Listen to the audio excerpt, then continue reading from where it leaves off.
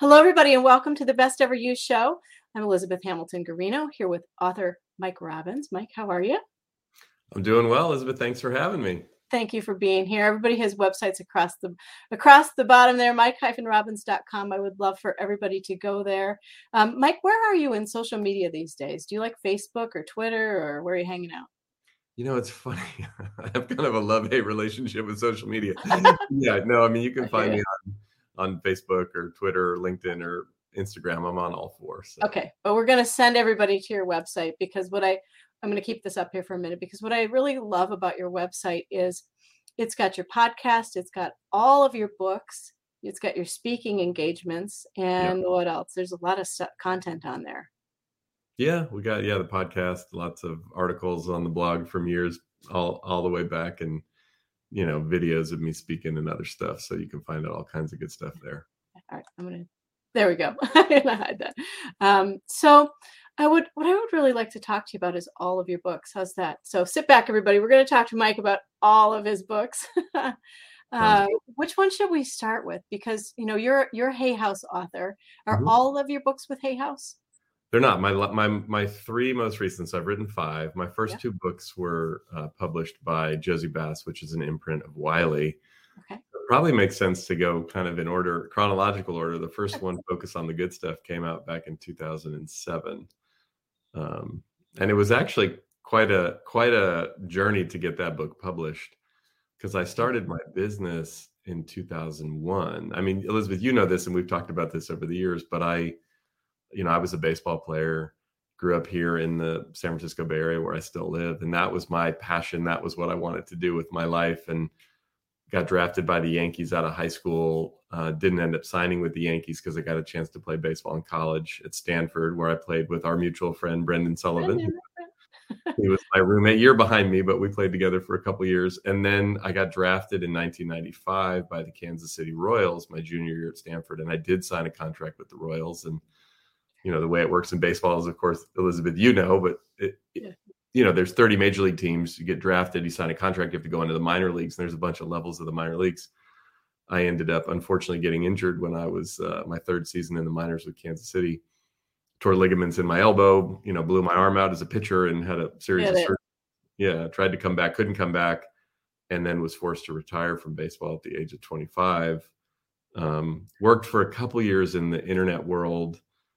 And it was interesting. I needed a job. I needed to pay the rent. I was living in San Francisco, starting my life. I was, around the age of a number of sons these days, so I was trying to launch myself. And it was a big, scary and sad transition because I thought I was going to get to play baseball for at least another 5 or 10 years, but had to sort of figure out real life. But I had this secret sort of fantasy that I didn't really tell people about at the time that I wanted to, one of my goals, if I had ever made it to the major leagues and people knew me as a baseball player, was I wanted to use that, what we would call now platform. People weren't calling it that in those days. That platform, though, to try to inspire people.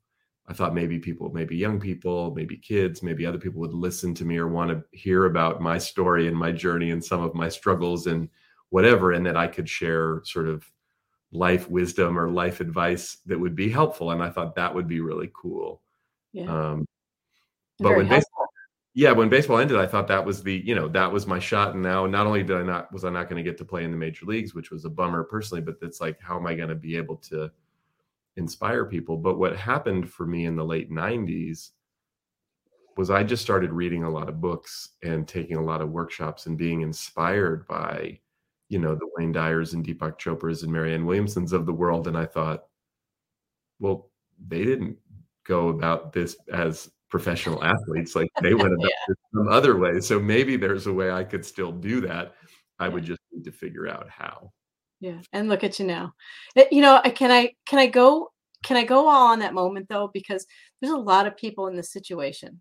And I think, I mean, we know it. There's a lot of kids who get cut in college. There's a lot of kids who don't get to play professional baseball at the college, after college. Their college is it. There's a lot of people who don't go beyond high school and they love baseball, and I'm sure they love baseball just as much as you do. How do you navigate those situations where you're going from this to that, and how do you not make it feel like like you might have felt like this to that, kind of thing, because they're both, you're cool no matter what. I wish I could have known you in that moment. I would have said, wait a minute, wait a minute, wait a minute. You're Right. cool no matter what. It's it's You achieved, what is it? Like, I don't even know what the percentage is. My mission is to tell college athletes how cool they are, because such well, a tiny percentage. it's interesting, Elizabeth. The first book that I wanted to write, when I first had the idea that I want to write a book, and it just became like self-referential to me, which is kind of a lot of my work, like telling my story and trying to map that onto how might this relate to other people. The first book I wanted to write was going to be called What Happens When You Don't Make It. And I Oh, was going to share some of my story and some of my struggle of navigating the end of my baseball career and how I dealt with that. Because I realized it wasn't just for other baseball players like myself who maybe had, gotten injured in the minor leagues. I mean, all the way down in any sport that you play at a certain level where you have to focus a lot. I mean, by the time you get to like varsity level in high school, and then if you do get a chance to play in college at any level, you've dedicated quite a bit of your oh life yeah. and energy to that thing. And it's not only the thing, but it's this identity. And, there are other professions and other things in life that happen, but there aren't too many things like that in sports where you decide when you're 4, 5, 6 years old, I like this thing, I'm going to do it. And then you're good at it. And you get a lot of feedback from your family and friends and the world around you that like, hey, that's pretty cool. And it keeps going and going. And you don't have, when I was 23 years old, when I first got hurt, and then 25, when I finally retired from baseball, like I didn't have any conscious memory of not being a baseball player. Right. So all of a sudden having to be out in the world just as me, Yeah. it felt like really scary. And again, I had this erroneous notion that who I was the baseball player. And if I wasn't that, then what am I going to do? I mean, you fast forward further down in life. I mean, some people deal with this when they get to a different stage of life, when they retire or their work ends and they realize, wow, I've put so much of my life into my work and I identify with it so much. Or it could be, you're a parent and your kids go off to college, or you have an empty nest and you're like, wait a second, I've Where's just the laundry? everything for these kids and they've been driving me crazy, but I love them. And now all of a sudden they're like texting you from the dorm saying, I'm good. And you're like, well, what do I do now? So again, I think there's a lot of stages and times in life we go through this. But for me, back to your question, I do think then there's not a lot of support, by the way, Oh, for that process for athletes that then just go out into the world. And now it's like, you're not competing, you're not on a team. I do think, there's certain professions a lot of athletes find themselves in, or finding yourself in an environment where you can get connected to a team. Like that was really important for me in those first few years, was like both through work and then outside of work, was finding some communities that I could sort of plug into, because I'd always had this built-in community of the various teams that I was on. And that was one of the biggest things that I missed. I missed the people and the team and camaraderie more than I missed the game itself. I was just like, I'm just a guy, or even like going to the gym. I remember I would say to some of my buddies, like, I'm just at the gym so I look good at the beach. It was this weird. it's a weird transition. Yeah. I'm not training for anything. And I'd always had a reason. Like I never loved working out, to be honest. Like I loved the game. I didn't love practice. So going to the gym and taking care of my body, now I had to reorient. Well, why am I going to do this now? And what's the point of this? And what's the motivation? So again, a lot of things that I think it's, and I did a lot of therapy and really got a lot of help sort of personally to navigate through, just because it's also a lot of grief. Yeah. Yeah, no, it is. And, I have another question, just a layup here. Does anybody ever really feel like they've made it? I mean, we're creatures. I'll put a new book out and I'll be like, I'm still not reaching enough people or whatever. I mean, we're I hard on ourselves. know. Years And ago when Oprah launched when her am I radio going to feel successful? I know, it's crazy. When Oprah launched her radio network, this was probably 15, 16 years ago. Larry King had her and a bunch of the people that were having shows on the Oprah radio network on. And so it was like, Marianne Williamson had a show and Gene Chatsky had a show. And anyway, I was really excited. It was actually not that long before my first book came out. So I was like, oh, maybe, I want to be on the Oprah Winfrey TV show, but now they have this radio network. So I was super interested. But Larry went around the group and asked them what their greatest fears were. And when it came to Oprah, Larry said to Oprah, "What's your biggest fear?" And she said, "My biggest fear is that I'm not utilizing all of my potential." Yeah. And I turned to Michelle, my wife, we were watching it together. I was like, we're all screwed. If Oprah, Yeah. if Oprah feels like she's not utilizing her potential, like who on the planet is? You know what I mean? But it made me laugh, just like I appreciated the honesty of it, but the humanity of it, that it's like, wow, that sense of like, I'm not doing enough, or it's not there enough. Like you would think if you were Oprah Winfrey, you would just sit back, and even with whatever ambitions or desires or goals you have, you'd be like, I'm good. I'm good enough. I think I've checked the box of making it and utilizing it. I mean, she didn't say I didn't feel like I've made it, but again, that you have, I think, is somewhat universal. Yeah. Do you have any suggestions for us on how we can feel enough? I know I've got a bunch of them, but I think that feeling of enough without ratcheting down or rationalizing success, if that makes sense. Without saying, "Oh, I don't like it when people brush it off like, oh, Right. I'm not successful. I'll never be on a world stage," or something like that. I've done this, and then they rationalize. And I was like, I think it's separating who we are from what we do. And that's hard for a lot of us. And look, I'm a 3 on the Enneagram. And so achievement, performance is I'm wired that way. And as a former athlete, it's like, having to learn. I mean, I do think my training in baseball helped me though, because even though I had some success in baseball, like baseball is a sport that's full of failure. And so even when you're really good, you fail like a lot. And so you have to learn how do I have confidence in myself when I don't win every game, when I'm not on every time, when sometimes even when you're very successful, you can go out. Baseball is a super humbling sport.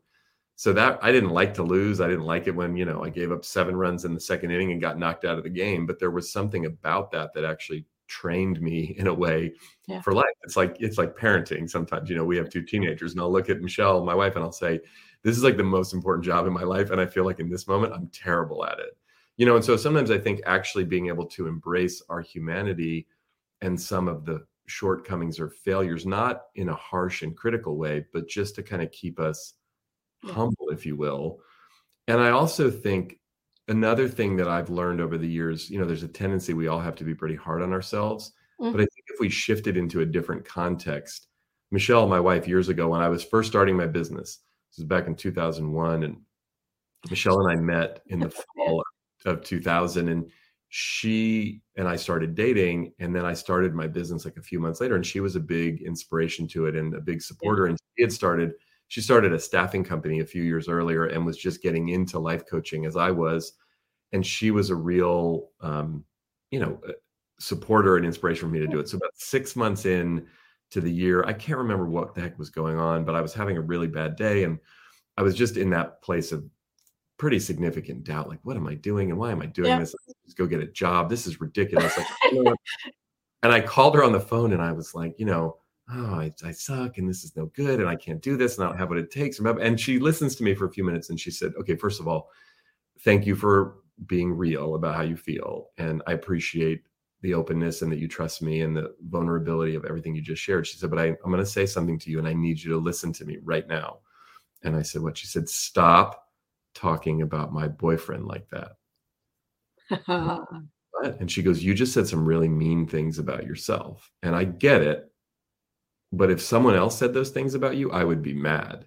Yeah. I would be offended, and I would defend you. And that would not be okay for them to speak about you in the way you just spoke about yourself. She said, just because you're you doesn't give you the right to do that. And I was like, first of all, I was like, wow, I really like this woman. But it never really occurred to me fully until that moment that like, oh yeah, when I'm mean to myself, when I'm harsh with myself, when I'm critical of myself, of course, at some level, even back then, and especially now, I know that that's not conducive to my own well-being, to my own confidence, to all the things. I know it has a negative impact on me. However, it made me realize like the people in my life, like Michelle, who love me and care about me and value me, it's actually disrespectful to them. Yeah. So again, when you and I are mean to ourselves, it has a negative impact on us, but it's basically telling the people in our lives who love us and value us and care about us, like, you're an idiot. You don't know what you're talking about. Like, I'm really not any good. You shouldn't, whatever. And it's like, wait a second. If for no other reason than out of respect for the people that we love and care about, who we know love and care about us, let's stop being so mean to ourselves. Beautiful. And it's actually going to benefit everybody. Yeah. It's the title of your next book. Let's stop being mean to ourselves. I want a story in it. Yeah. Oh, God. Anyway. Yeah. Okay. So yeah, thank you for sharing that, because that's really wise. I mean, it is. Thank you, Michelle, too, for teaching. Maybe do you think she taught you that in that moment? Do you think that was a full-on lesson? Absolutely. I mean, she Yeah. teaches me things all the time, and So it's does my like, husband. My husband is like Kazan, and I'm like, oh yeah. He'll teach me things like that too. So very cool. All right, yeah. yes, Yeah, yes. I love our spouses. They're very neat people. So yeah. Okay, talk about your next book. So that was bumpy going into that first book, and I Well, and I the, love the, I the love the story, history of that, because people will think, oh, well, you're Mike Robbins. You just wrote a book and it was easy for you. You know how that is? It's like writing books is easy. well, in the first book, so I started my business in 2001. The first book doesn't come out till I was 7, and I got rejected 25 times. Yeah. I had 2 different literary agents. And so the story, though, of how Focus on the Good Stuff finally got published was I'm on my second literary agent. My first one had sent it out to a bunch of publishers, and they all just sort of, all at once, and they just rejected it, a couple different rounds of rejections. And then Yeah. my newer agent that I had, and this was like a fancy New York agent, and I was all excited to have her as my agent, and she would send it out one at a time, and we would wait for like 3 weeks, and then they'd say no. And so it was this long, drawn out process where it was like, death by 1,000 cuts, right? And then after probably the 6th or 7th rejection I'd gotten working with Linda, now my second literary agent, she says to me, Mike, you're a nice young man, and I know you're really passionate about this appreciation and gratitude stuff, but I don't think this is going to happen. Maybe you should come up with another idea. And she told me this on a Friday after we had gotten the most recent rejection. And I was like, okay, and I'm 32 years old at the time. No, 32. We had just had Samantha, our now 16-year-old, was just born. But I remember telling Michelle, and we have this new baby, and I've got rejected on the books, and I'm like, I can't get this book published. And maybe Linda's right. Maybe this is a bad idea. Maybe I don't have enough of a platform. All the things they were telling me why they weren't publishing the book. But over the course of the weekend, I got really mad. And I called Linda on Monday, and I said, listen, I'm ready to write this book. I'm going to write it myself and publish it myself. I'm not waiting for you or some publisher to give me permission. I'm ready. And she was like, okay, hold on. Before you self-publish, which is, if you want to do that, we can do that. She's like, but I got 3 more publishers on my list that I haven't reached out to. I'm going to reach out to all 3 of them this week at once, and I'll send them the proposal, and let's just see what they say. And she calls me back a couple of days later, and she's like, Mike, you're not going to believe this. All 3 of them are interested. And this, Elizabeth, was the same proposal that kept getting rejected. Yeah. But there was something in me that I shifted and finally was like, I'm ready. Yeah. And we ultimately got the book deal with Josie Bass, which is an imprint, as I said, of Wiley, but they're actually right here. They're in San Francisco, so that, where I live. And then I wrote that first book, which was super weird and scary. And like, I'd never written a book before. I don't even really like to write. It's hard. I was in college that was always like pulling the all-nighter to write the paper, because I was like, hard to write the words. But yeah, that book came out in the middle of 2007, and it's been 15 years, and it changed my life. I mean, if I hadn't published that first book, you and I wouldn't be talking right now. There's so many things in my life that wouldn't be happening professionally if I hadn't written that book. And, all of my books they're like kids, right? They're all important. They're all special. They're all different. But that one has a special place in my heart because it was the first one, and I wasn't sure I could do it, and I'm grateful that it worked out, Yeah, that's my Percolate book, kind of the same thing. You're like, here's my stack of rejection letters, feeling like giving up. I actually self-published it. Like, I actually was about to pull the trigger on it. I had a white cover. It just was so basic. It wasn't formatted. I'm just doing this. I'm so sick of this. Yeah. And actually sent that book to Reed Tracy. The book was done. And he said, well, I'll do it over at Hay House. So, and those moments where you're about ready to just give up, do something else, go get the real job, whatever it is. How important do you think it is to stick to your vision, or especially if it's a conflict. It's like such a conflicted moment because you feel like crap, but you want to keep going. It's like, and the people around you, if you have the wrong person around you, you may not keep going. Imagine if Michelle said, throw in the towel. Right. Well, and that's where, and I think it's really important. I mean, I talk a lot about this, or did, especially in those days, of like creating a dream team, like the people around you, right? The people that you share, you were on my podcast earlier and we talked a little bit about this in terms of sharing our goals and our dreams and the things with other people so they can show up and help us. Like, I told a lot of people about this dream that I had to write a book, and which is both a blessing and a curse. The blessing part is you can get a lot of support. The curse part is when it's not going well or you want to quit. Someone asks you, hey, how's the book? And you're like, oh gosh, sorry. I quit that, 6 months ago. And I will say, between the time I wrote my book proposal in 2001 and the time that we got the yes from Josie Bass in 2006, I probably quit 4 or 5 different times and said, forget it. I'm not doing this, because I was just disappointed or frustrated or didn't know what to do next. And I think sometimes, again, that's the real deal stuff that happens along the way, that I think, again, success of any kind is never a straight line. It's not like you go from idea to, the manifestation of it in a straight line. Usually there's some twists and some turns and some bumps and some ups and some downs, and you have to kind of make your way through it. It doesn't have to be brutal and super painful, but a lot of times it's not going to go exactly the way we think. I mean, think about this, you've got 4 sons in their 20s. It's like the parenting journey and each of their journeys. It's not like it went from, they were born and then they just grew up and it was wonderful the whole time. It's like, no, it gets weird everywhere and messy, right? Yeah, they're everywhere doing all different things too. They aren't all 4 baseball players or all 4 meteorologists or all 4 doctors or anything. Nope, they're all different. So we're on a different journey with each one of them. It's just crazy. And so it's kind of neat though, because it's a good sampling of people.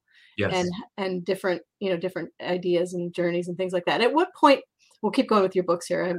I feel like I'm going to keep you on here for like 4 hours. So brace yourself.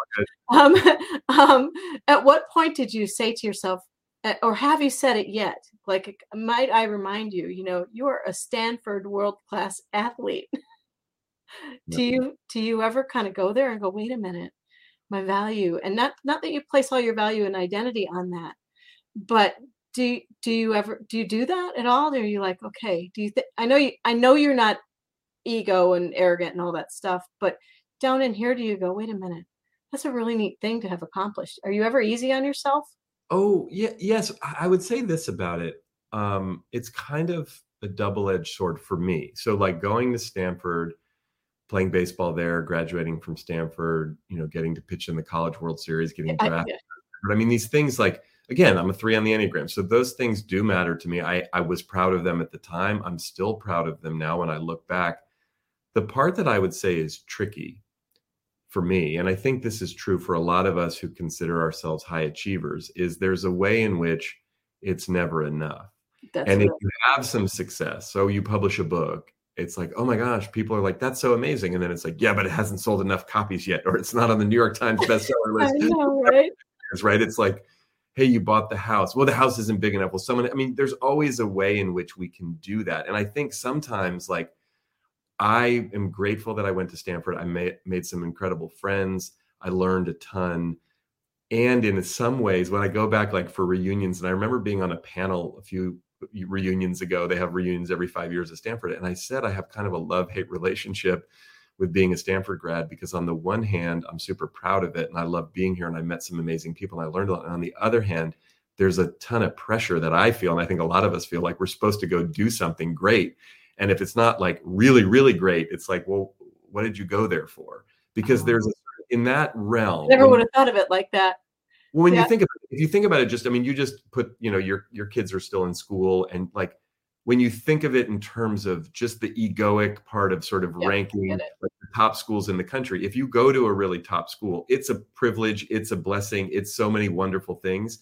But then that sort of sets you up in life, like you're supposed to go out and be like the best rocket scientist or something. Right? You know what I mean? And I say that respectfully, like, I don't know what it's like to go to college anywhere else. And people listening might be rolling their eyes and like, oh, we feel really sorry for the kid that went to Stanford. But in some ways, there's a way in which I talk about this sometimes when I'm in certain environments. Like I just did an event at Google last week, and I was talking to the folks there. And it's like, if you work at a place like that, where it's like people really want to work, and it's this really amazing company and it's like there can also be this sort of dark side of it that people don't talk about. Where do you go?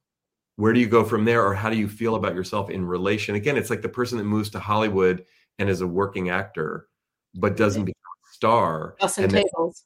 Yeah. In their minds, they might think like, oh, I'm nobody. But, they grew up in Ames, Iowa, and they moved to Hollywood, and everybody from home is like, oh my gosh, you made it. But it goes to your question, like, do we ever really feel like we made it? Yeah.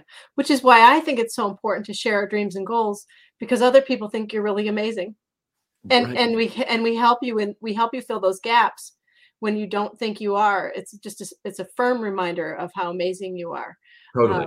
Which I think is so important, because I have that same thing when, as you were saying, oh, I published a book, but it hasn't sold enough copies. I go all the way to Percolate and go, oh, Yeah. I've emailed you before going, help. Right. How do you do this? Yeah. It's tricky, right? Because like so my second book came out pretty soon after my first book. And here's an interesting story related to that, though. So the first book comes out. I don't know anything about anything. I'm just grateful I have a book. I work really hard on it. I'm excited. I go out and do a ton of radio interviews and TV interviews, and I'm trying to do what I can to promote the book. And the book actually does decently well, at least according to the publisher. They're excited. It's sold more than they expected. I'm like, okay. So then we come and I get a deal for my second book, which is called Be Yourself, Everyone Else Is Already Taken, which is about authenticity.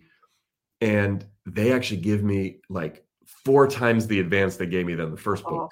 And I'm like, well, now, but see, this is the thing. I don't totally get it. In my mind, I'm like, okay, I learned a bunch. I didn't know really what I was doing, especially on the marketing side. Now that I've figured this out, I'm going to crush this second book. This book is going to make me famous. I'm going to get on Oprah. It's going to be big. That was my mindset. I took the sort of competitive athlete mindset. Like, I'm going to do this one even better. Well, first of all, it was hard to write that second book, because now it's like, I'd been working on the first book for years. I had all these ideas. The second book, it's like, oh geez, I said I want to write a book on authenticity. Like, I'm going to have to like research this and think about this more deeply, because I haven't even been speaking about this or talking about this. So that it was a challenge to write it. Michelle was pregnant with baby number 2, Rosie, and the baby was due on August 15th, and the book's manuscript was due on August 15th. So I was like under the gun of, I got to finish this thing, because I know as soon as the baby comes, I ain't writing anything. Like, it's going to be all baby. We got a toddler at home and the second baby's coming. Like, I don't even know what I'm in for.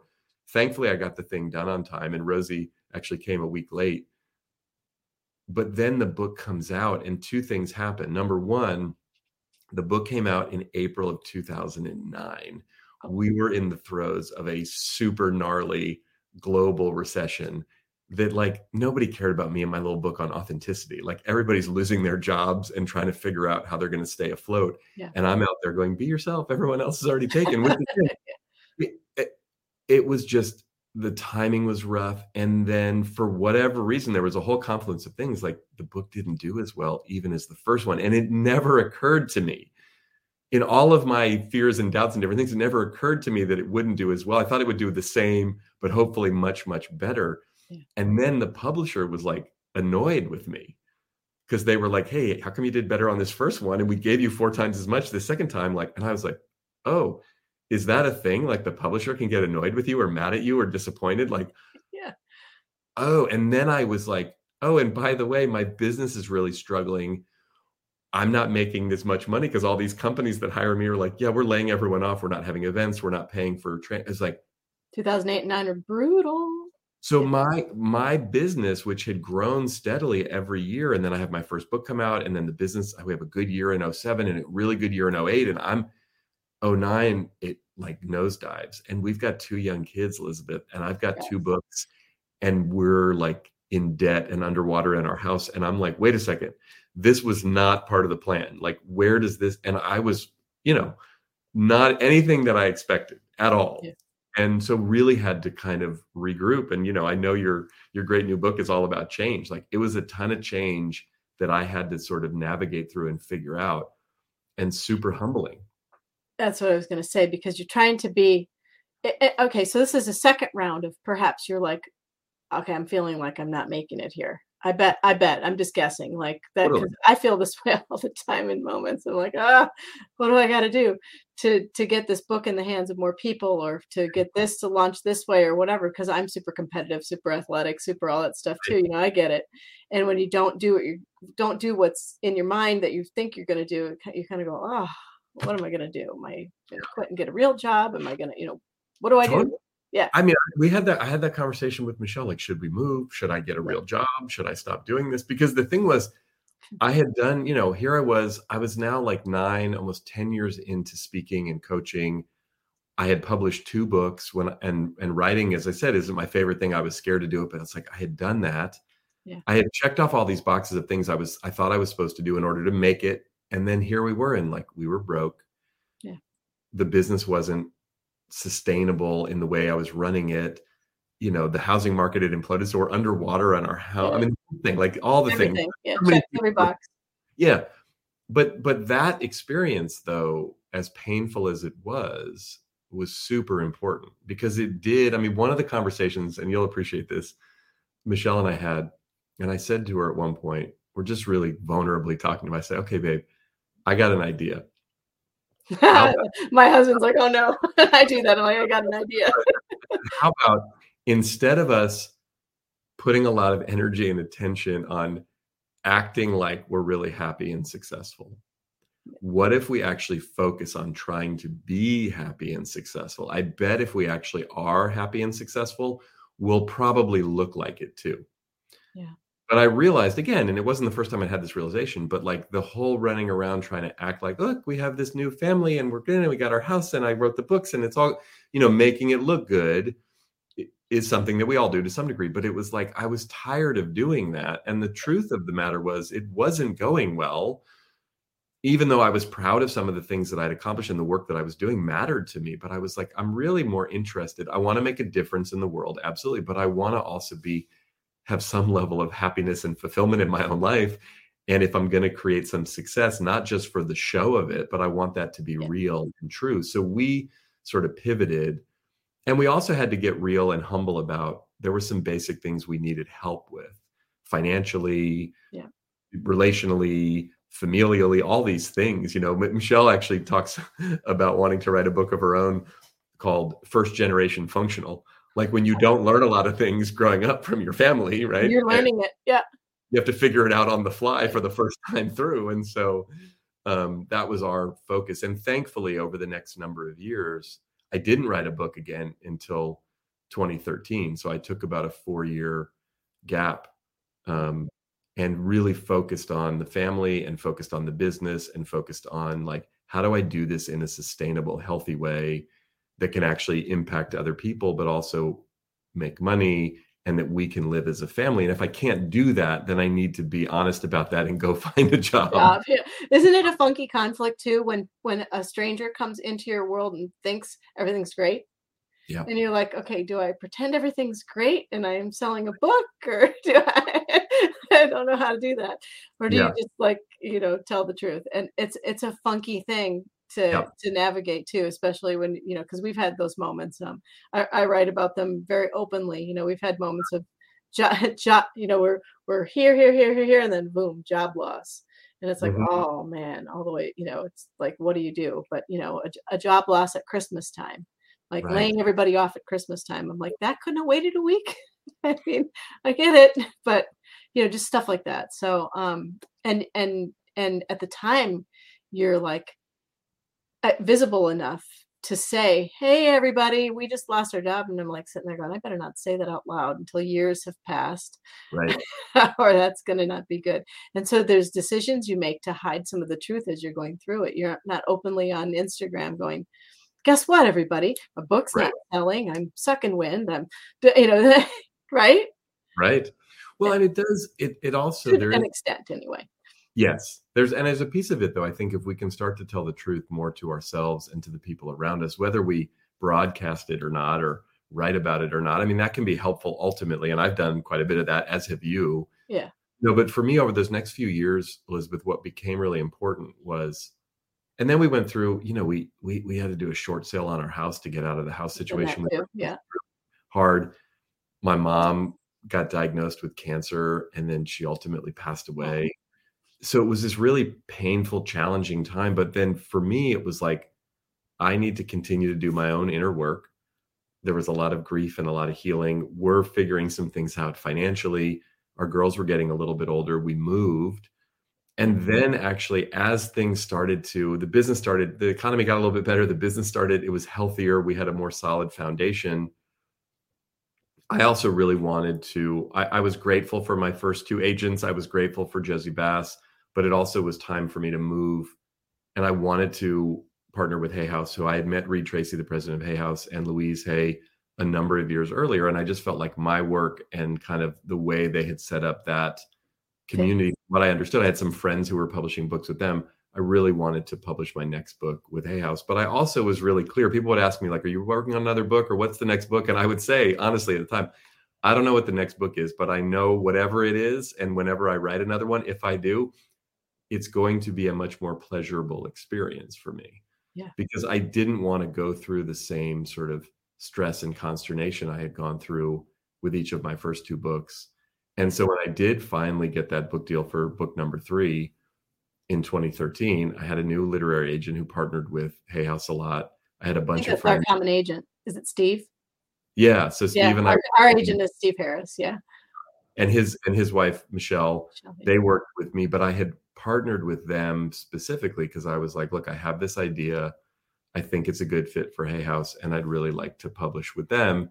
And that third book is called Nothing Changes Until You Do, and it came out in 2014. And I also, what I wanted to do in writing that book, and something really interesting happened when I wrote that book, because I wrote it very differently. My mentor had been a beautiful man named Richard Carlson, who wrote Don't Sweat the Small Stuff. Oh, and he actually very suddenly and tragically passed away back in 2006. In fact, the last thing that Richard wrote that was published was the foreword to my book, Focus on the Good Stuff. Oh, he wrote it 3 weeks before he died. And he was 45 when he died. Wow. Pulmonary embolism, sitting on an airplane, flying to New York City to go promote the book that he had just written at the time. Super sad and tragic. And I've, stayed close with his wife, Chris, and with their family. And Chris has continued to publish more books about Richard, but also a few more of the Don't Sweat series, and has done an amazing job continuing with that. But one of the things that I'd wanted to do was write a short essay style book in the style of Don't Sweat the Small Stuff, which Richard is much more succinct and pithy than I am, because his were like 100 chapters. So the way I did it ended up being 40, because if I'd written 100, the book would have been like 1,000 pages long. Yeah. I'm not very short-winded, but I wanted to write this book. And what I love most when I go speak, and speaking is my favorite thing to do. Yeah. I'm a storyteller, and I like to tell stories. And that's kind of the way that I teach and the way that I'm oriented. And so I'd written some stories in my first two books, but I wanted to write a book that was really, what are the stories that I tell when I go speak that I think are the most meaningful and important, and what are the lessons from those? And so that book was just, it's a weird way to think of it, but I almost thought of it like I've been speaking at that point for 13 years. And this sort of felt like my greatest hits. Like if I were a musician, or like I'm going to put my favorite stories and orient them all. And it was all around the themes of self-compassion and self-acceptance and self-love, which was emerging at that time for me as a big sort of focus of my work. Yeah. But something really interesting happened. And this also goes where we have to pay attention to the world and the universe and kind of the feedback we get. I write that book. I published that book with Hay House. I'm so excited. I'm super proud of it. It's actually my favorite of my 5 books still. But what was interesting is I put it out into the world, and it didn't do that well. And I was surprised, because I was like, but this is like, I thought it was going to have, and the book didn't get responded to in the way that I had hoped. Yeah. However, my business really took off in it went to a whole other level.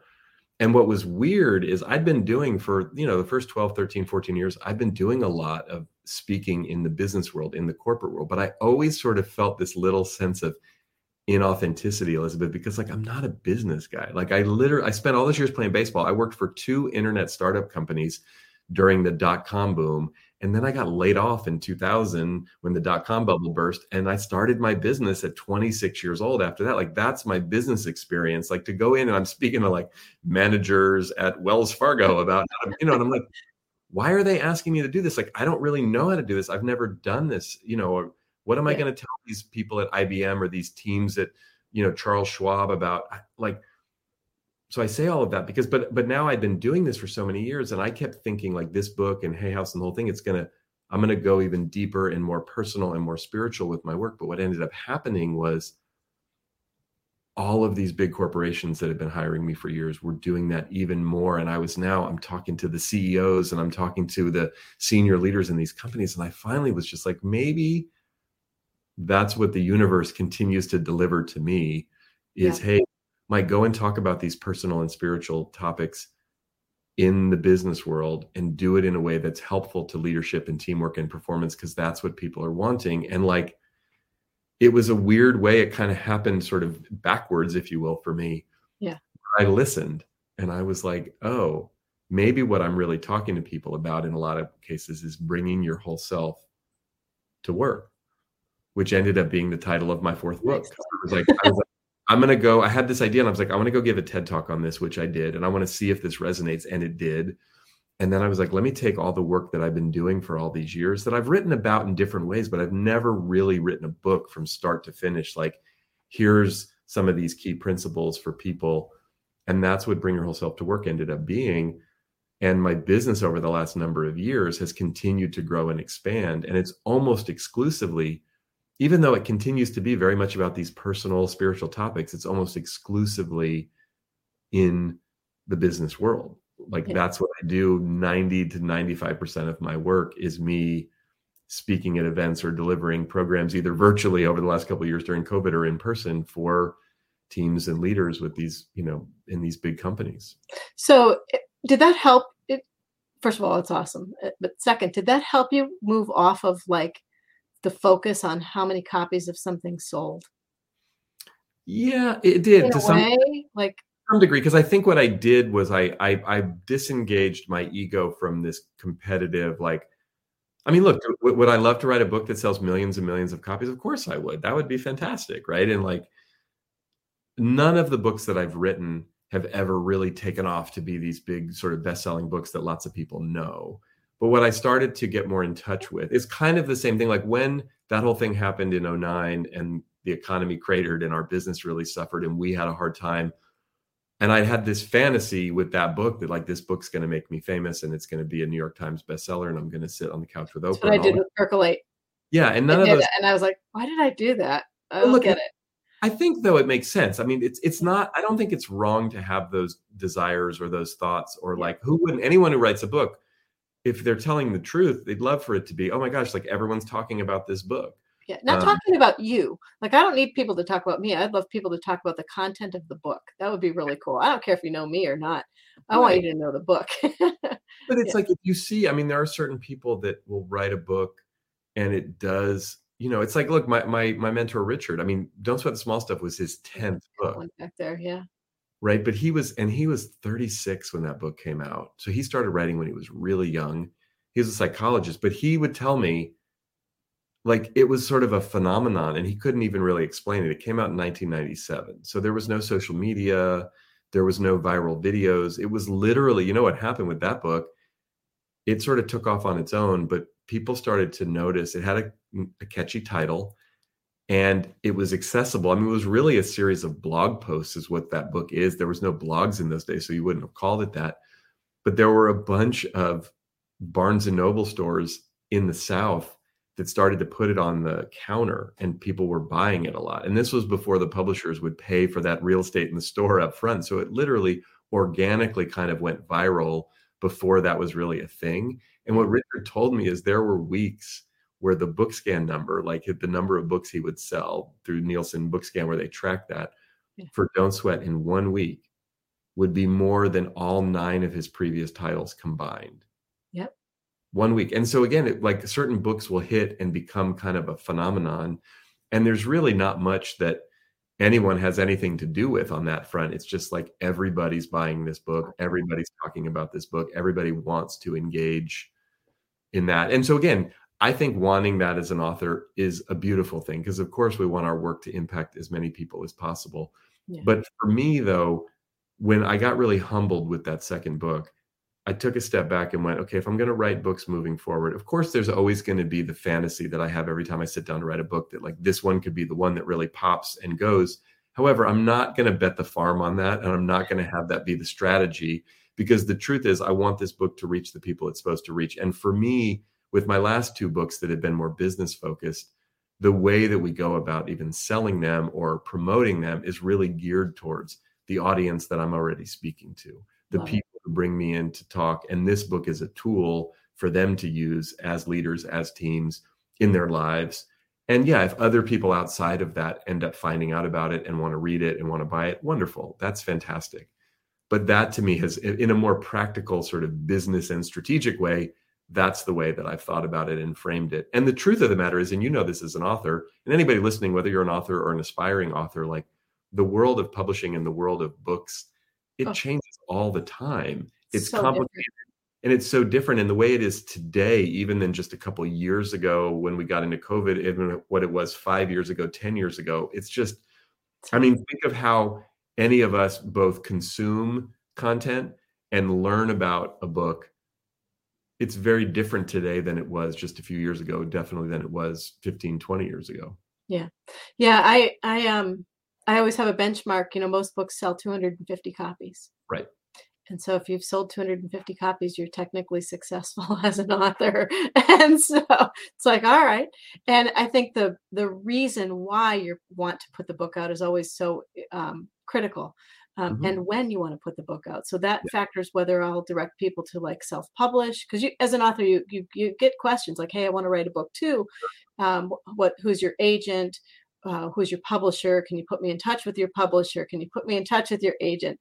Should I self-publish? Whatever. And I think that one of the most important things that people need to understand is that, let's say you have your book proposal with an agent and a publisher does say yes. There's a considerable amount of time before that book sees the light of day. Do you want to talk about that? Because it's not like, oh, it's 6 months from now. It's years. Totally. Yeah. Well, and I think that look, I mean, it takes a while and it's a process, right, for all of us. But I do think, and I've never self-published. So whenever people talk to me about that, I can't speak to that specifically. I can't speak to, I have a lot of friends who've done it, so I know a little bit about it. But my only experience has been 2 different publishers, 3 different literary agents. Yeah. And it's a process. And I've personally enjoyed the process, even though it's been challenging at times, because I think I usually need the amount of time from the time that I pitch the idea to write it, to work on it, to plan for it, to do the whole thing. Although it can be, my most recent book, as you know, is called We're All in This Together. And that one was really interesting in the way that it came about. Because when I got done with Bring Your Whole Self to Work, I wrote it in 17, it came out in 18. And for me, writing a book is not easy. It takes a lot out of me. It's an impact, and Michelle, my wife, and the girls were both like, okay, Dad, maybe don't write a book for a little while, right? Because it's a lot of work. I go away to write. It's just, you have to be in a frame of mind. Then you kind of have to stay there. You don't go, right? It's really, it's like, okay, for 3 months, I'm right here. My head is here and I'm writing. Yeah. Or whatever it is. But Michelle and I went up to Calistoga, which is a little town in Napa, which is about an hour from where we live. It's where I go write. Like I wrote about half of Nothing Changes Until You Do up there. I wrote all of Bring Your Whole Self to Work up there. We went up for our anniversary. This is in 2018, which is in June. And the book had come out about a month earlier. And I'm up there. And it was weird to be up there because I'd been up there a lot the previous year writing the book. And so I was there and I'm kind of in that space. And I got this download, and it was a download that you have to write another book right now. It has to come out in 2020 and it's called We're All in This Together. And I was like, no, thank you. Because I was like, I'm busy. Michelle's not on board with me writing another book. I'm not on board with me writing another book. My team, nobody around me wants me to write another book right now, including me. So I'm not doing this. It would not leave me alone. The voice kept getting louder and louder. You have to write another book. It's called We're All in This Together. And so after a while, I was like, I didn't tell anybody. I was writing a little bit about it in my journal, but I kept I was arguing with myself. Nope. And finally I'm like, okay, so I tell Michelle and she's not super excited about it. I was like, I said, look, let me pitch this to my agent and let me see if she's interested. Let me then pitch it we'll just see what happens. If maybe this is a terrible idea, nobody's on board, and then that'll be the end of it. And then I can just say, okay, I tried, but it didn't happen. Everybody's into it. Yeah.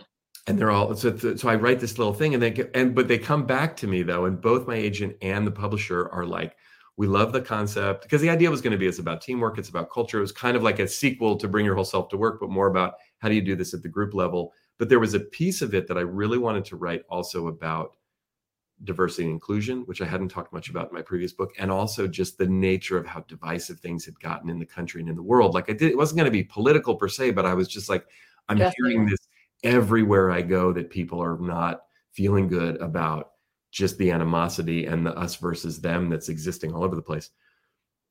But so everyone comes back and they say, okay, we're on board to publish the book, but we don't like the title. So can we change the title? And I've never done anything like this, but I was like, no, if it's not called We're All in This Together, I'm not writing it. Mm-hmm. The title is as important, if not more important to me than the book itself. Like that's the book I want to write. And it has to be called that. And they're okay, fine. So I write the thing in 2019. I turn the manuscript in the end of 2019, and we know it's supposed to come out in the spring of 2020. Of course, I have no idea.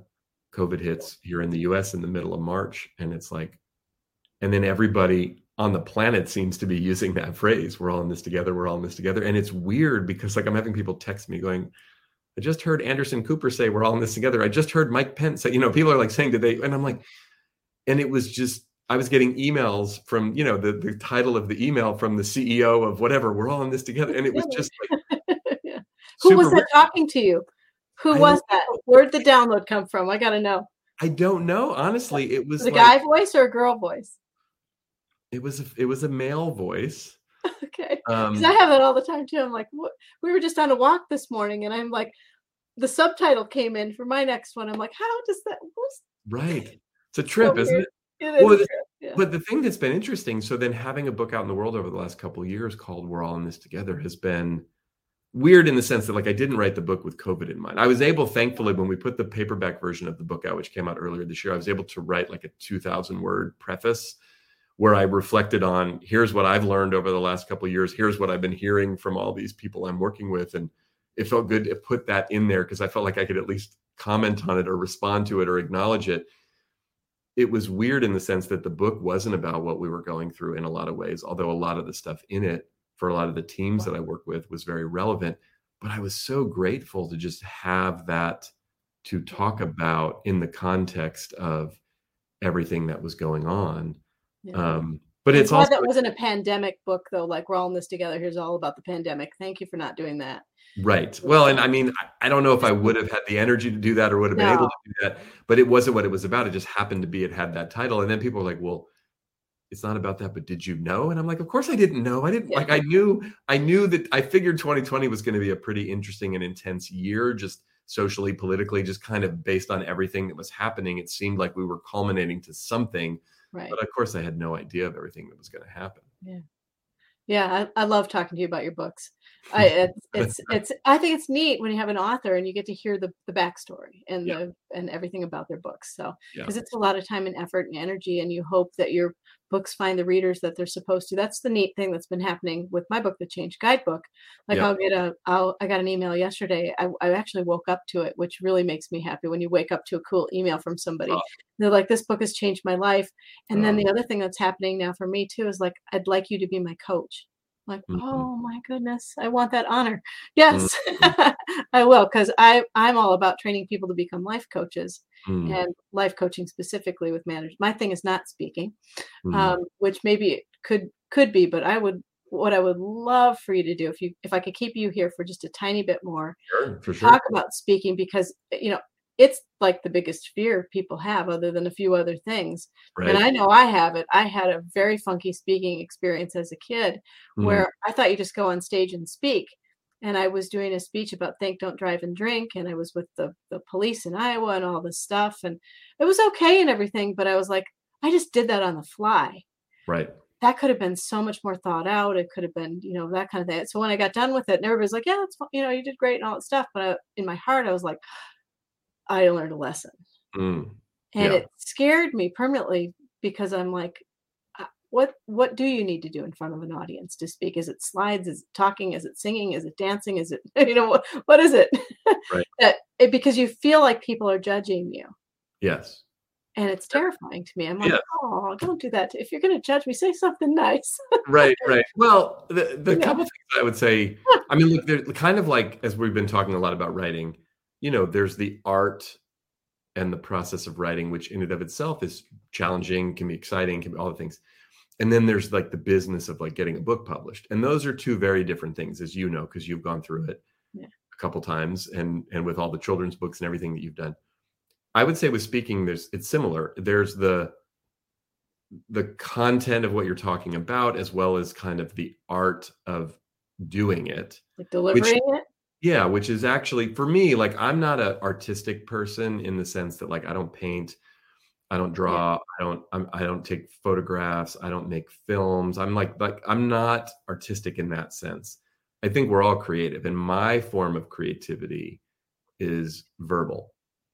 And so it's verbal storytelling for me, and just communicating, like even being here on a podcast with you, having this conversation, like, this is fun for me. This is joyful for me. This is easy for me. And like, I can have conversations when I get up on stage to speak, although it's a different context than having a, one-on-one conversation like this. For me, I love it. Now, do I get nervous? Of course I do. Did I get really, really nervous back in the day when I first started? Absolutely. Okay, good. Because I want to make sure. I'm like, did you get nervous or not? The thing for me though, Elizabeth, going back to my baseball training, one of the things when my baseball career ended, I was super sad, right? Because, I'm not going to make it to the big leagues. I'm not on teams anymore, all the things. But what I noticed when I got my first job, and my baseball buddies would ask me, well, what's it like having like a real job and being out in the world? I said, well, it's weird and it's different, and you wear different clothes, and people have all these different words they use, and there's all this stuff, and you got to. But I said, what I don't like is there's nothing that I'm doing right now that really scares me.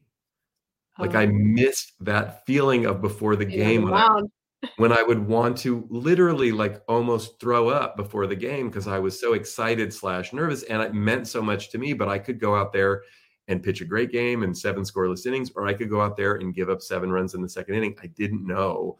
And that's what I both loved and hated about it.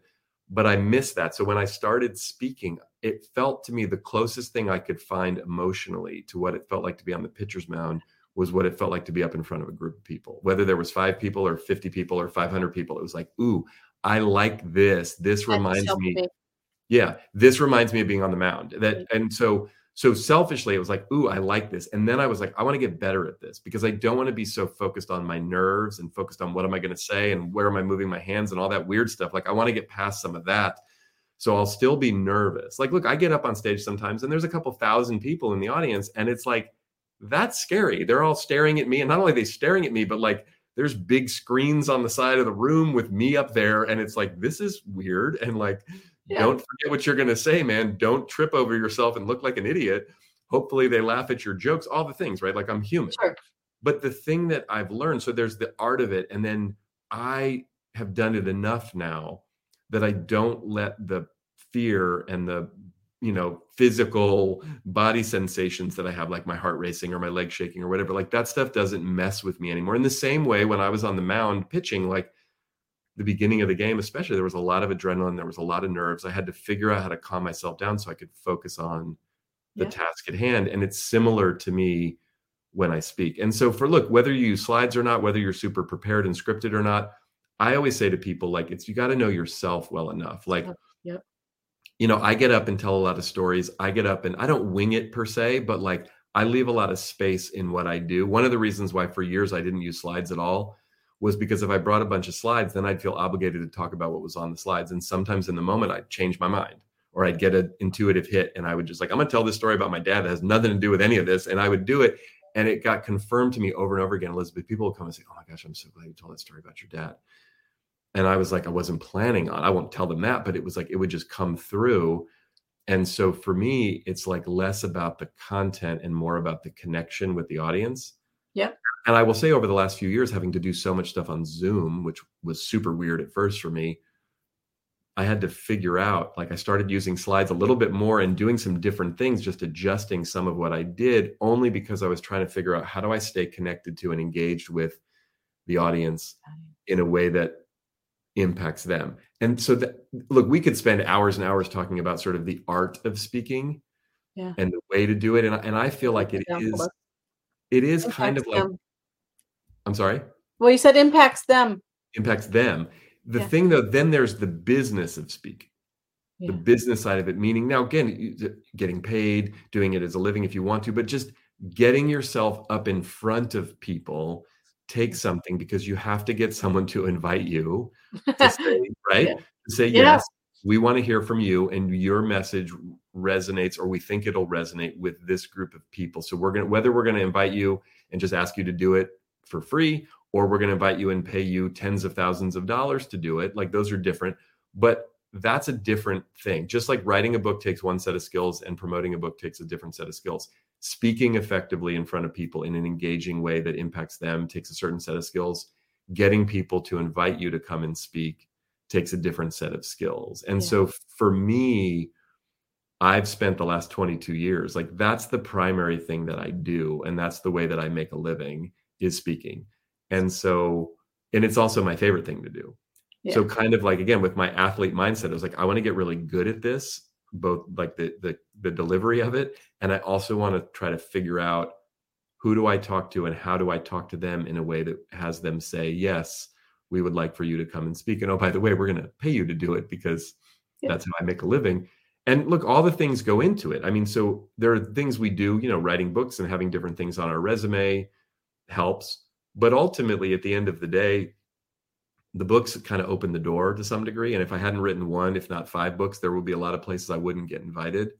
But ultimately, most of the speaking that I do and have done over the years, especially in recent years, comes from me speaking at an event, either in person or virtually, and having someone else in that group come and say, that was great. I have this other group, or I have this other event, or I have this other thing, or someone in that group referring me to someone else. Like all the books, all the media, all this stuff, most of the speaking that I do comes through direct spinoff from other stuff, or direct referral from someone I know or someone who knows me. I mean, we get inbound inquiries sometimes, but that's more of the exception than the rule. It's more like, I did that event at Google last week, and there were a bunch of leaders. It wasn't even that big. There were 10 people in the room and another 15 people on video. So it was a small event. It was a workshop. But every single person in that room is responsible for a couple thousand people in that organization. And they're going to have either another meeting with their leadership team or with their whole organization. And if what I said resonated with them and they liked me and they thought, you know what, I think Mike and his message would really impact our group, we will get a few of those folks to contact us most likely and say, hey, I was at the thing that you did for this. Could you do this for someone else? And I'll say, of course, I would be happy to. And that's how it goes. Beautiful. Yeah, I love what you just said. So I hope everybody, this has been such a great conversation on so many levels. And I think that I think the conversations like this really open the door for people. They open the door for their hearts, their minds, their energy, their success. Because I think a lot of people walk around feeling like they're less than. And we don't want people to walk around feeling like that. We want people to feel like they're enough and more than, like above the bar, right? Like no matter what you're doing. What I'd like to leave people on a note is, like, if you don't feel that way, like let's say you're listening to this right now and you're like, I want to write a book, I want to speak, I want to do what they're doing or what he's doing or what she's doing or whatever. I want that so bad. I want it, but how? Kind of thing. Do you have advice I know I've got what I say to people when they ask me that question, but what's your advice for people to do? I think I think the first thing is we got to get clear about what we want and why we want it. To be really honest about that. Like, what is it that we really want and why do we want it? Not that there's anything wrong with what we want or what, but just to understand more deeply what that is and why it's important. Yeah. And then I think, look, it's a matter of putting that out into the world and just being willing to, just because you want it or just because it's important to you doesn't necessarily mean it's going to happen. But if we're not willing to really articulate it and then share it, it's a lot less likely to happen. Right. So it's like, get in touch with what it is, why it's important, be willing to put it out there in the world. And then it's a combination of both asking for support, both directly and practically, but also even kind of universal and, spiritual support, but also being willing to do the work. Yeah. I was listening to an interview the other day who was Bill Simmons has a podcast too. And I love Bill Simmons. He's a kind of a sports and pop culture guy from Boston. And he said that he often gets the question, people come to him and they'll say, oh, my son wants to go, or my daughter wants to get into sports broadcasting, or this person, what advice do you have? And he said, look, I don't know what else to tell people, but just like, be good and work your butt off. Like, that's all I know how to say to people. And it's like, at the end of the day, I don't think we have to like suffer through it. But if you really want to do something, it's just like, get good at it and be willing to work hard at it and be willing to ask for some help. And like, it'll probably work out. I think sometimes in this world that we live in, and I say this with respect for the fact that things can manifest quickly and beautifully. I think sometimes we have a weird aversion to just really working hard and putting in the time. And like, you get good at stuff. Malcolm Gladwell popularized that whole 10,000 hours thing. But I think part of it is like, people will sometimes see me speak and they'll say, oh, that was really great. And I appreciate the acknowledgement. And I say, at some level, if I'm really honest with them, it's like, yeah, I've actually worked really hard to get good at this. This didn't just happen. I had some natural skill and ability. I had some inclination towards it. I had some interest, but I've done the work and done it for a long, long time. It's not that I'm perfect. It's not that I never screw up. It's not that I ever walk off stage and go, oh my God, what was that?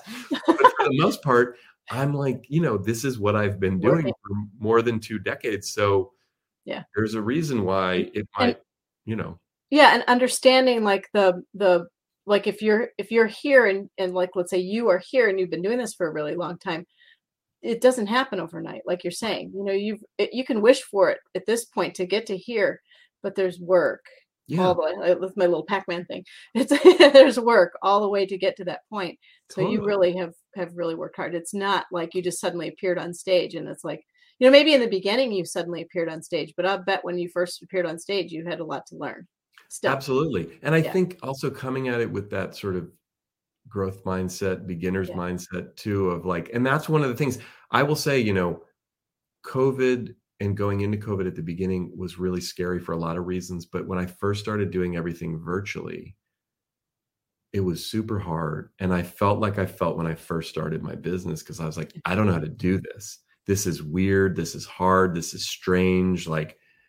But I was grateful for remembering, okay, I just would bring myself in that mindset. Remember when you were 26, when you were 27, when you were 28, when you first started doing this and you really didn't know what you were doing, but you were excited about it. Can you bring that same mindset to this and trust that if you do it enough? I've now done like 250 virtual events. Like, I'm not scared of them anymore. They're not awkward. I mean, they're different, but it's just a different skill set. It's a different thing when I get in that mindset of, okay, I'm doing a virtual event now versus an in-person one.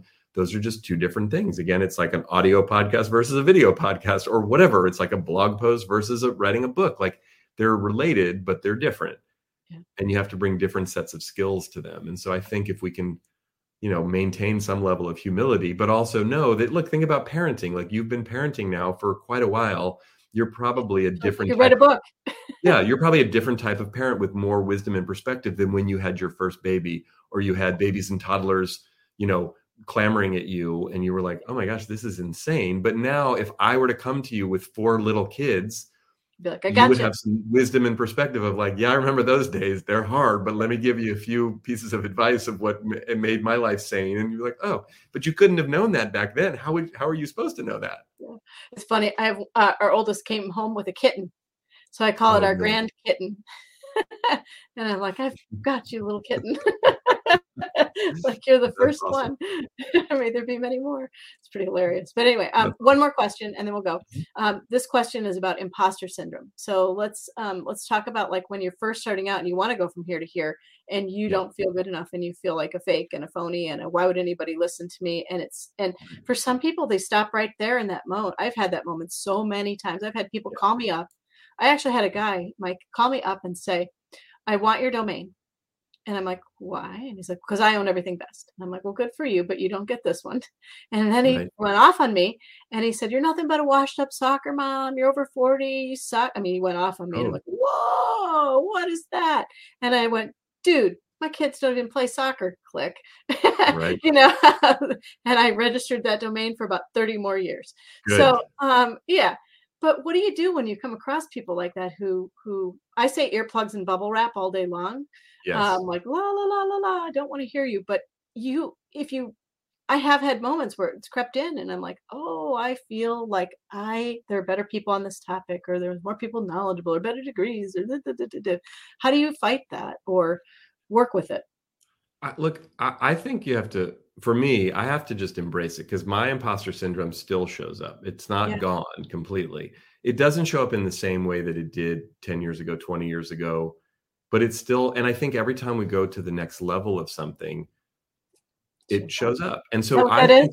I always try to think of it like a companion, that Oh, it's this voice of fear. It's this voice of protection. And at some level, it's kind of like, if we're going on a road trip, that fear voice, that imposter syndrome voice, it's invited into the car. It just doesn't get to drive. It doesn't get to sit shotgun. It doesn't get to pick the music. It gets to sit in the back seat. And every now and again, it will scream really loud, like, look out for the log. And it's like, okay, thanks. You just saved me from a pretty gnarly crash. So I will sometimes listen to you, but I'm not going to hand you the keys because you don't get to yeah, drive this thing. yeah, And so for me, it's like when I notice it coming up, I also try to go, oh, that's a really good sign. That must mean I'm stepping forward into something new that's scary. And that voice is going to yell at me and tell me, you're not good enough and you can't do this yet. And you don't know, because it's trying to protect me, right, from some potential harm. So there is some value to it, even though it can be really detrimental.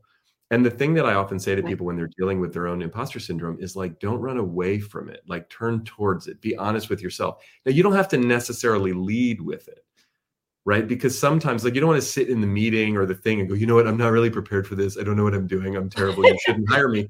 Because they're probably going I to have go, okay. imposter syndrome. Yeah, But at the same time, you want to have that conversation with someone before you walk into that room, yeah, yeah. honestly. You know what I mean? So that person can hold it. Like in the early days for me, Michelle and I would do this process that we had learned in a workshop that we took called clearing. And the clearing process was simply just this. I would say all of the things I was scared about and insecure about. I don't know what I'm doing. They're not going to like me. I'm going to be dumb. I'm blah, blah, blah, blah, right? And it was like a mental garbage can that she would hold. And I would throw all that stuff and she would just say, what else? What else? And she wasn't coaching me or correcting me or trying to pump me up or talk me out of it. It's like, what else? So that I would get all of that stuff out of my head. And then she would say, okay, I got that. I'm going to hold all that stuff for you. So what do you want to create when you go to this event or into this meeting or whatever? And then it would be like, okay, so it would be both the practical part, like, here's what I want to happen, but how do I want to feel? I want to feel confident. I want to feel at peace. I want to feel good about myself. I want to feel open and real, whatever. So it was like this way of not running away from the negativity, like acknowledging it. And at the same time saying, I get to say how this thing's going to go. And I think sometimes with imposter syndrome, we think we're the only ones that feel that way. Everybody feels that way, especially when stuff matters. And there's not a point that I have gotten to yet in my life, even with more confidence and more mastery of things, where that goes away completely. And I actually don't want it to, because I want to keep challenging myself to sort of keep stepping out so that I feel some of that. It's like, oh, this matters now. I'm stepping into something new. Of course, initially, I'm going to feel like I'm not prepared, or I don't know how to do this, or there's better people. And every single time I write a book, and I think this is true for almost every author I know, there's a point at which I'm like, this is not only a terrible book, this is like the worst book ever. What am I doing? I should throw this whole thing away. But I had a point where I had my whole manuscript on the floor and was crying. Like, I suck. I should. Terrible. My husband was like, listen. Yeah, but I think that's part of it. Like my favorite TED Talk, my favorite TED Talk of all the TED Talks, and there's so many great ones. My favorite TED Talk is Elizabeth Gilbert's first TED Talk on creativity. Okay. And in it, now Elizabeth Gilbert wrote the book Eat, Pray, Love, which talk about like a book that hit and everybody, right? Like that's why we're talking about. They're still Elizabeth going to Gilbert Italy today. Right. Yeah. But she tells a story in that TED Talk that she gave. The talk's from like 2009, but I watched that talk. There was one book I was writing. I think I watched that talk like 25 times while I was writing the book, because she talks about her process and how creativity is more about opening up and letting it come through you than it being about you. But she talks about writing Eat, Pray, Love. And at one point, as she was writing that book, there was this massive runaway bestseller that like became a mega successful movie where Julia Roberts played her in the movie. Like, you can't get much more successful with a book than she got with that. Yeah. That at one point she almost quit because she thought this was the worst book ever. Yeah. And I'm like, okay, if she thought that in the middle of writing that great book, then me feeling that way when I'm writing my books is totally normal. There's nothing wrong with me. I'm just having the normal human experience of doing this thing that's kind of a bizarre thing to do, which is write a book.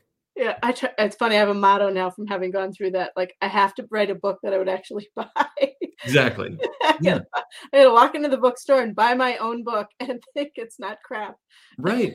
But if you can look at some level, if whether it's we're talking about writing a book or creating anything, one of the things that I try to do is say, if no one on the planet ever reads this or listens to this or cares about this, is it still important for me to say or to write or to do? And would I still value it and benefit from it? And if the answer is yes, then keep doing it. It's not my job to figure out who's going to buy the book and how to, like, that's up to someone and something else. Like, oh, yeah. Anyway, so, all right. Well, on that note, everybody buy all of Mike's books. Throw one of mine in there too if you get a chance. Anyway, right. It's been. I'm going to let you. We have an hour and 15 minutes here, so we're gonna close this out. But I appreciate all of your time and energy, wisdom, books, everything, speaking. Tell Michelle I said hello and give her a big hug and give the girls big hugs from me. And thank you. And thank you. You're welcome. Thanks for having me. Thank you. All right, everybody. Take care. And I'll put that back up if I can here. Hang on. Everybody. There's his website. How do you like that? That's Thank you. Technical as I get. I love it. That's impressive. I can't even do that, so I'm impressed. Take care. Hello, it is Ryan, and I was on a flight the other day playing one of my favorite social spin slot games on ChumbaCasino.com. I looked over at the person sitting next to me, and you know what they were doing? They were also playing Chumba Casino. Coincidence? I think not. Everybody's loving having fun with it. Chumba Casino is home to hundreds of casino-style games that you can play for free anytime, anywhere, even at 30,000 feet. So sign up now at ChumbaCasino.com to claim your free welcome bonus. That's ChumbaCasino.com and live the Chumba life. No purchase necessary. VGW. Void where prohibited by law. See terms and conditions. 18+.